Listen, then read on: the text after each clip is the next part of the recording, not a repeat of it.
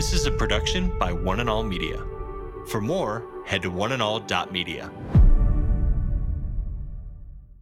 Pick up your mat and walk. Great story, but I have a few questions. Question number one is this: why doesn't Jesus heal everybody at the pool? In fact, you go through the whole New Testament, which is what I've spent most of my life doing, trying to gather this information. People with little to even no faith got healed because they came into contact with Jesus, and out of his own mercy, had nothing to do with them, he just healed them. Today with Jeff Vines, pastor, apologist, and Bible teacher.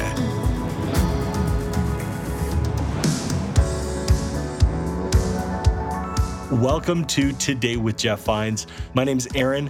This episode, we're continuing with our Broke series, helping us find hope when we're broke, whether that's physically, financially, spiritually, or in some other type of way. Today, Pastor Jeff's message is titled, In Need of Repair. In John chapter 5, we read of Jesus and a man at the healing pool. The man had been suffering for 38 years. Before he's healed, Jesus made sure that the man was ready and willing to have his life changed. Let's join Pastor Jeff as he opens up the deeper meaning of John chapter 5.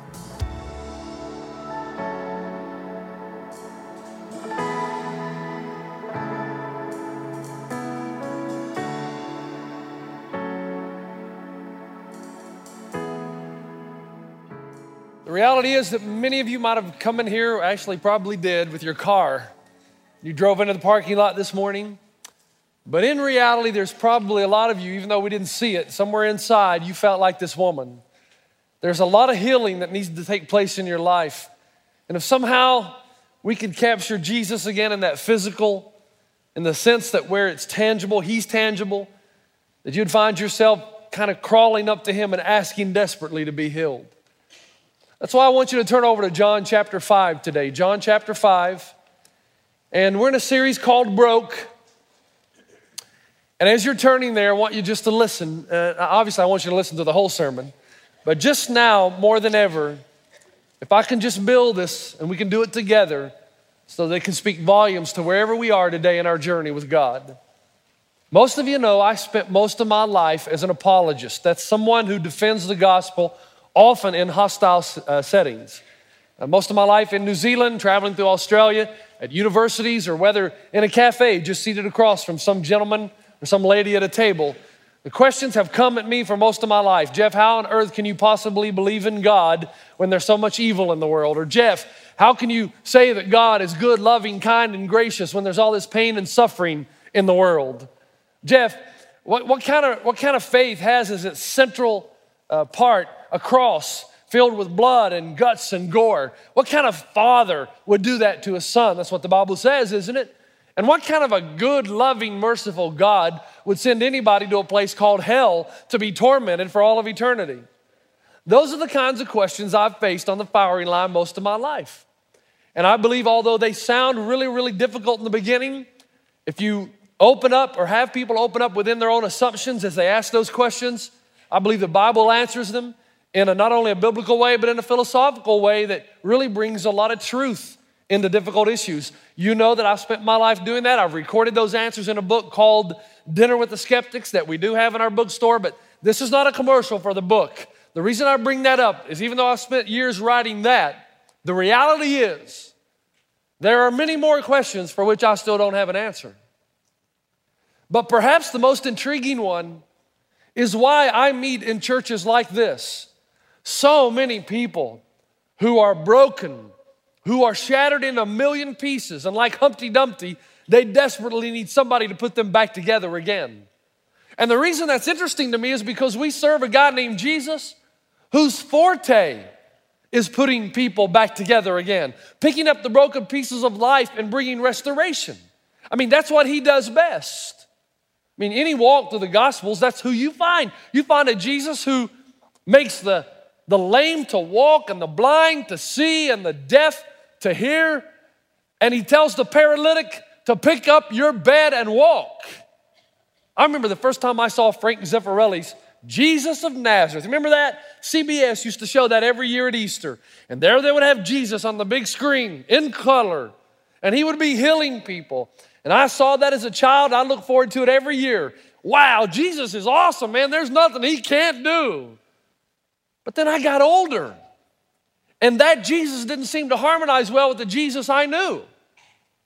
Where was Jesus when I was praying for Joyce Yuta there in Zimbabwe, in Africa? She's dying of cancer.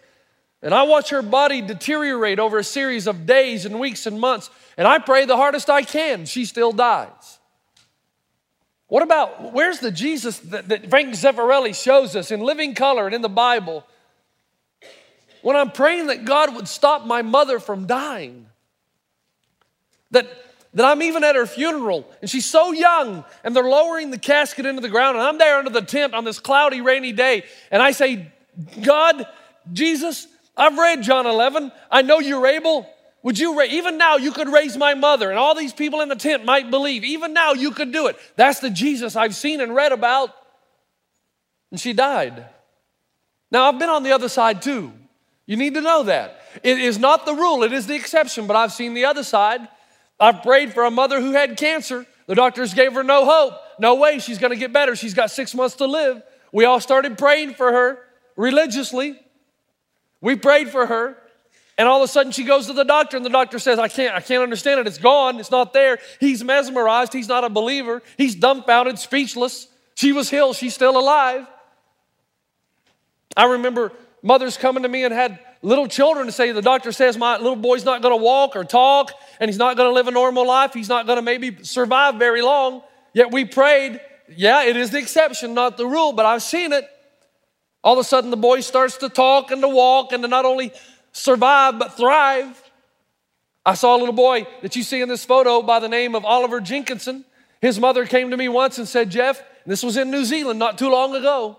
The doctor said, Oliver will never walk and talk and play and live a normal life or probably won't survive more than 6 months or a year.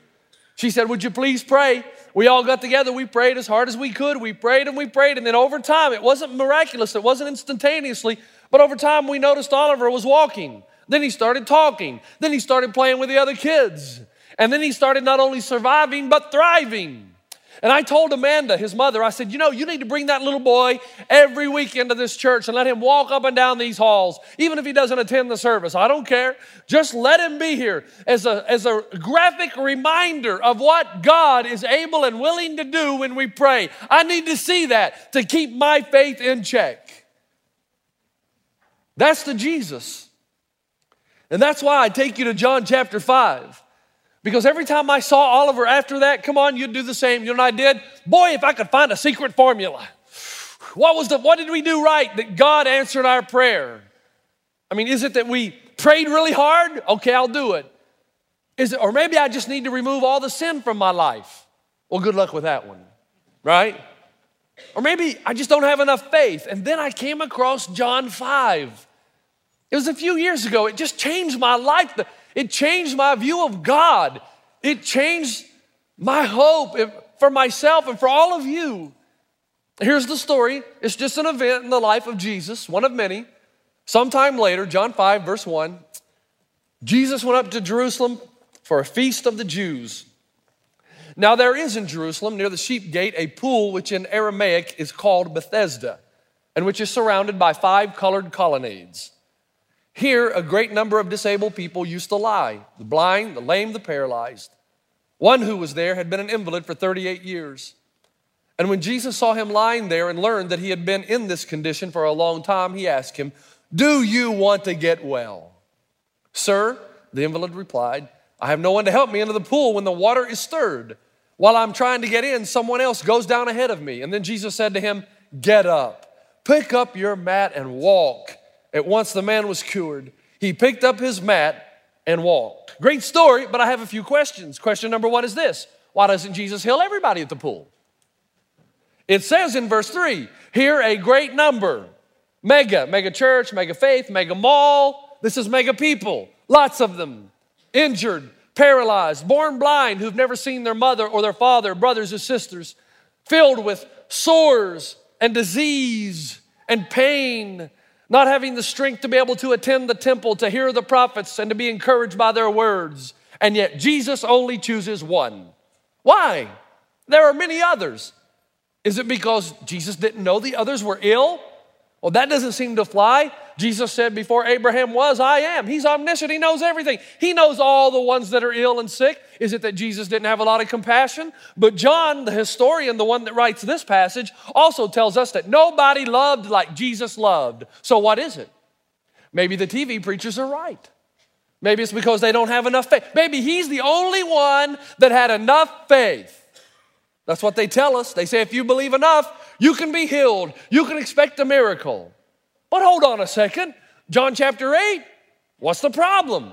It seems that first of all, life by this pool has become a way of life for this guy. Look at verse 5 or verse 6. When Jesus saw him lying there and learned he had been in this condition for a long time, how long?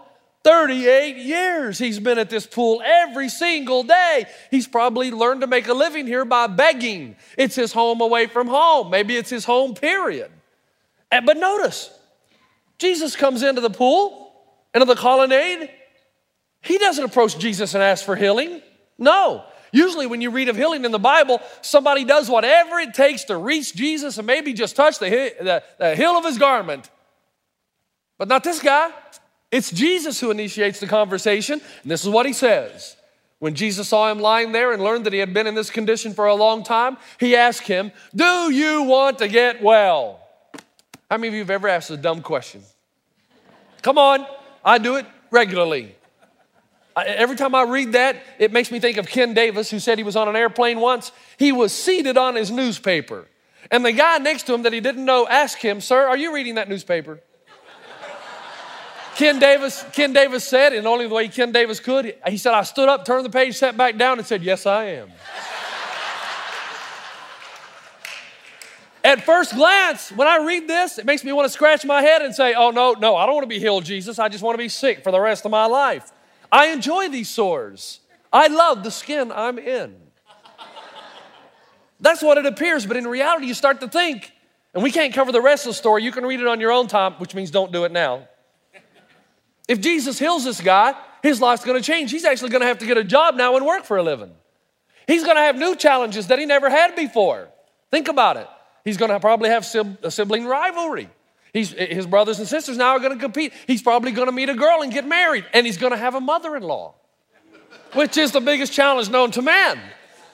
His life will change. Maybe he's to the point where he's thinking, man, my life stinks, but at least I'm used to it. I've gotten used to it. I've grown comfortable. I've given up on healing ever occurring.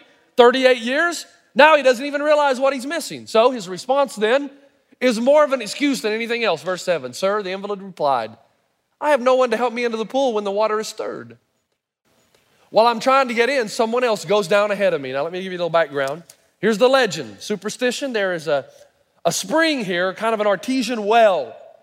The legend was that when the waters are stirred, it was an angel of God stirring the waters, and the first one in gets healed. Now, Jesus, I'm sure, probably just thought, this is so ridiculous. What people will do. So he just looks at him and said, look, do you want to get healed? Is that what you really want? And the man never answers him. He doesn't say, boy, would I? Yeah, my whole life. Yeah, Jesus, he just makes an excuse for why he hasn't been and why he's never gotten in the water first. Now, folks, listen, just a little pause here. These are not Phi Beta Kappa excuses. 38 years, guys. Wouldn't you think? At one point or another, in 38 years, he'd be like the other paralytic in the Bible who got 4 of his friends to march him up on top of a roof and lower him down so he could be with Jesus. Wouldn't you think he'd go and get 4 buddies and say, all right, guys, when the water's stirred, dump me in there. 38 years, you'd think he'd think of a plan.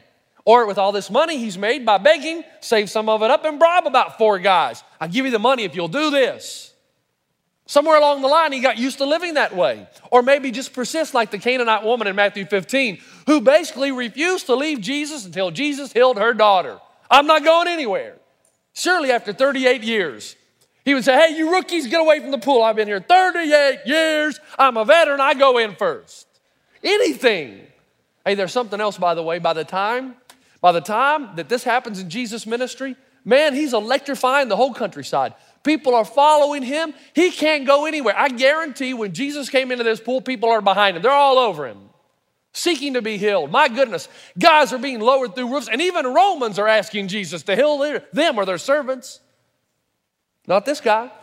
He doesn't seek Jesus out, doesn't even ask to be healed. He even gives excuses why he's not. And here's the thing. Jeff, where you going with it? He got healed. The guy gets healed. Do you know why? Because there's no formula.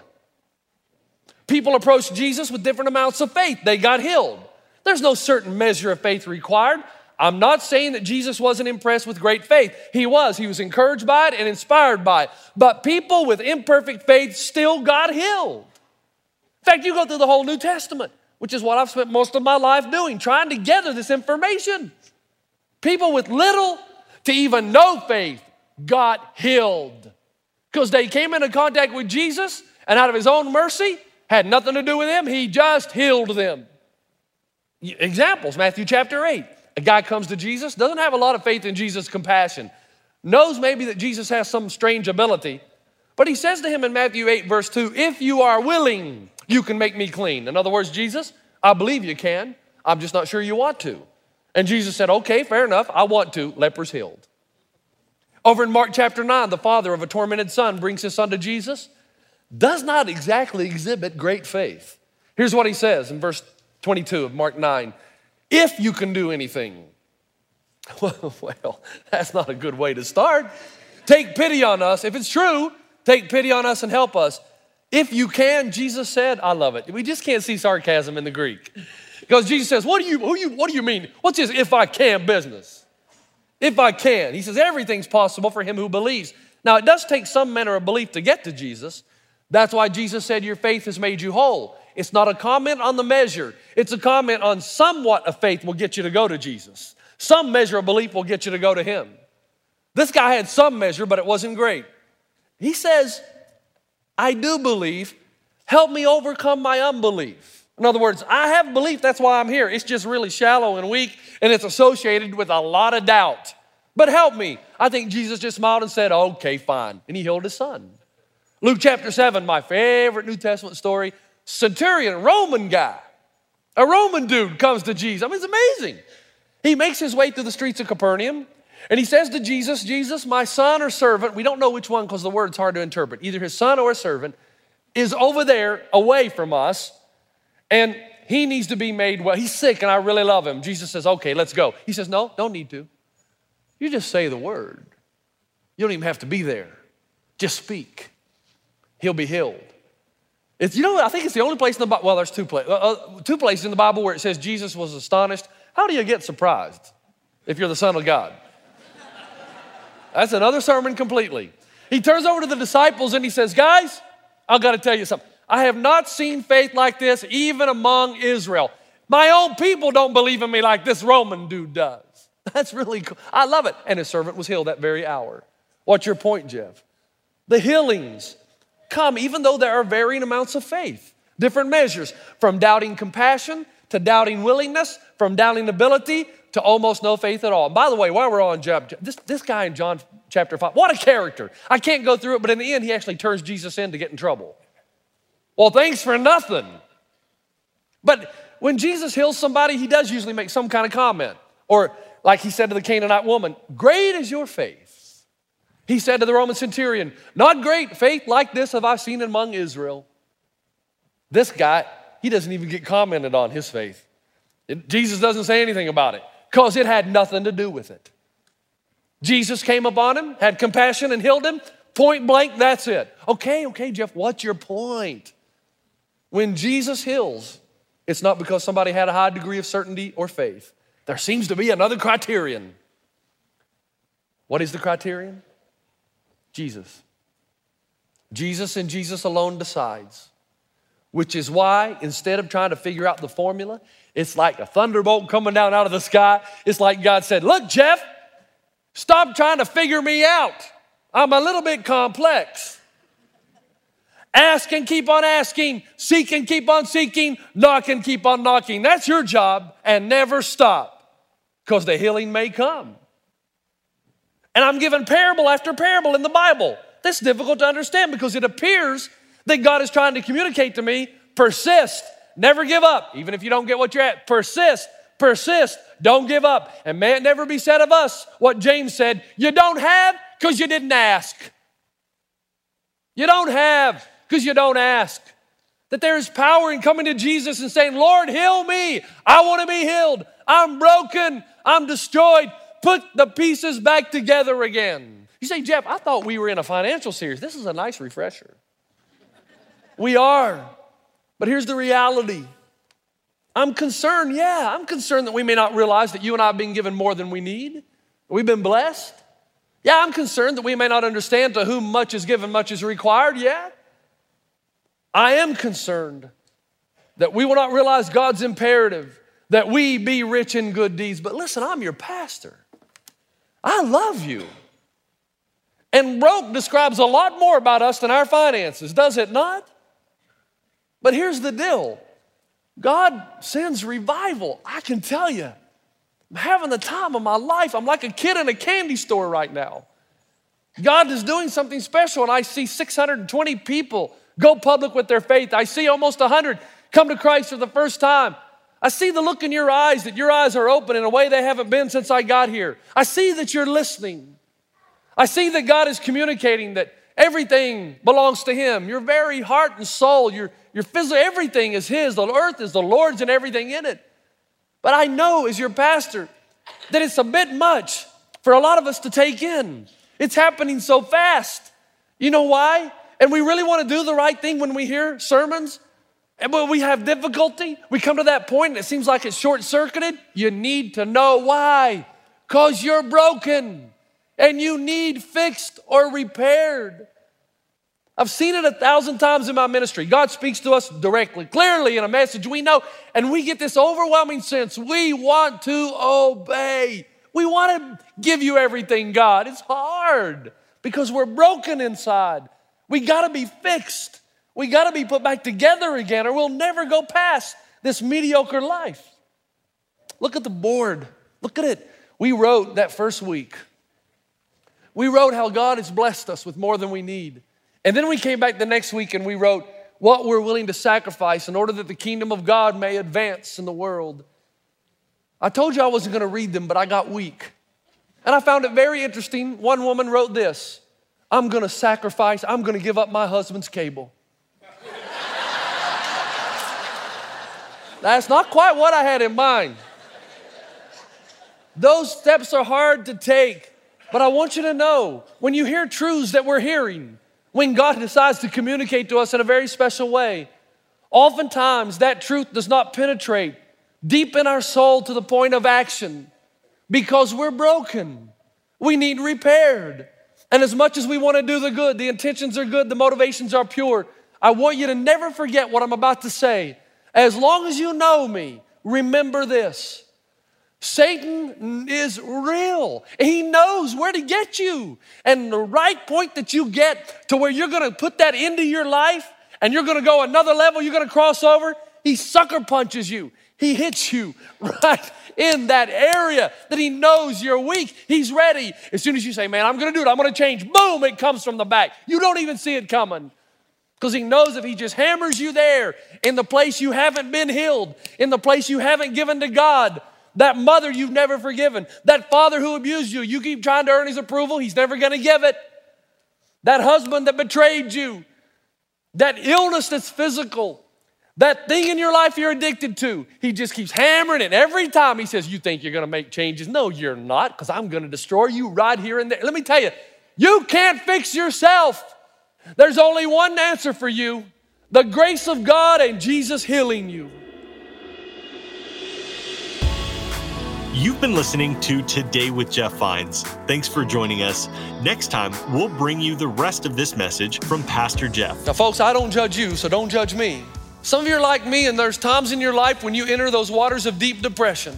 There's a long list of reasons. I don't know why. I just know it's real. There are times in my life I'm afraid I'm going to fail as a father. I'm going to fail as your pastor. That I'll get to the end of my life and have a long list of regrets of things I didn't do. I need Jesus to heal me. You need Jesus to heal you. You can listen to more messages like this. Just search for Today with Jeff Vines wherever you listen to podcasts. You make me wanna dance and sing with every single breath I breathe. I will bring this offering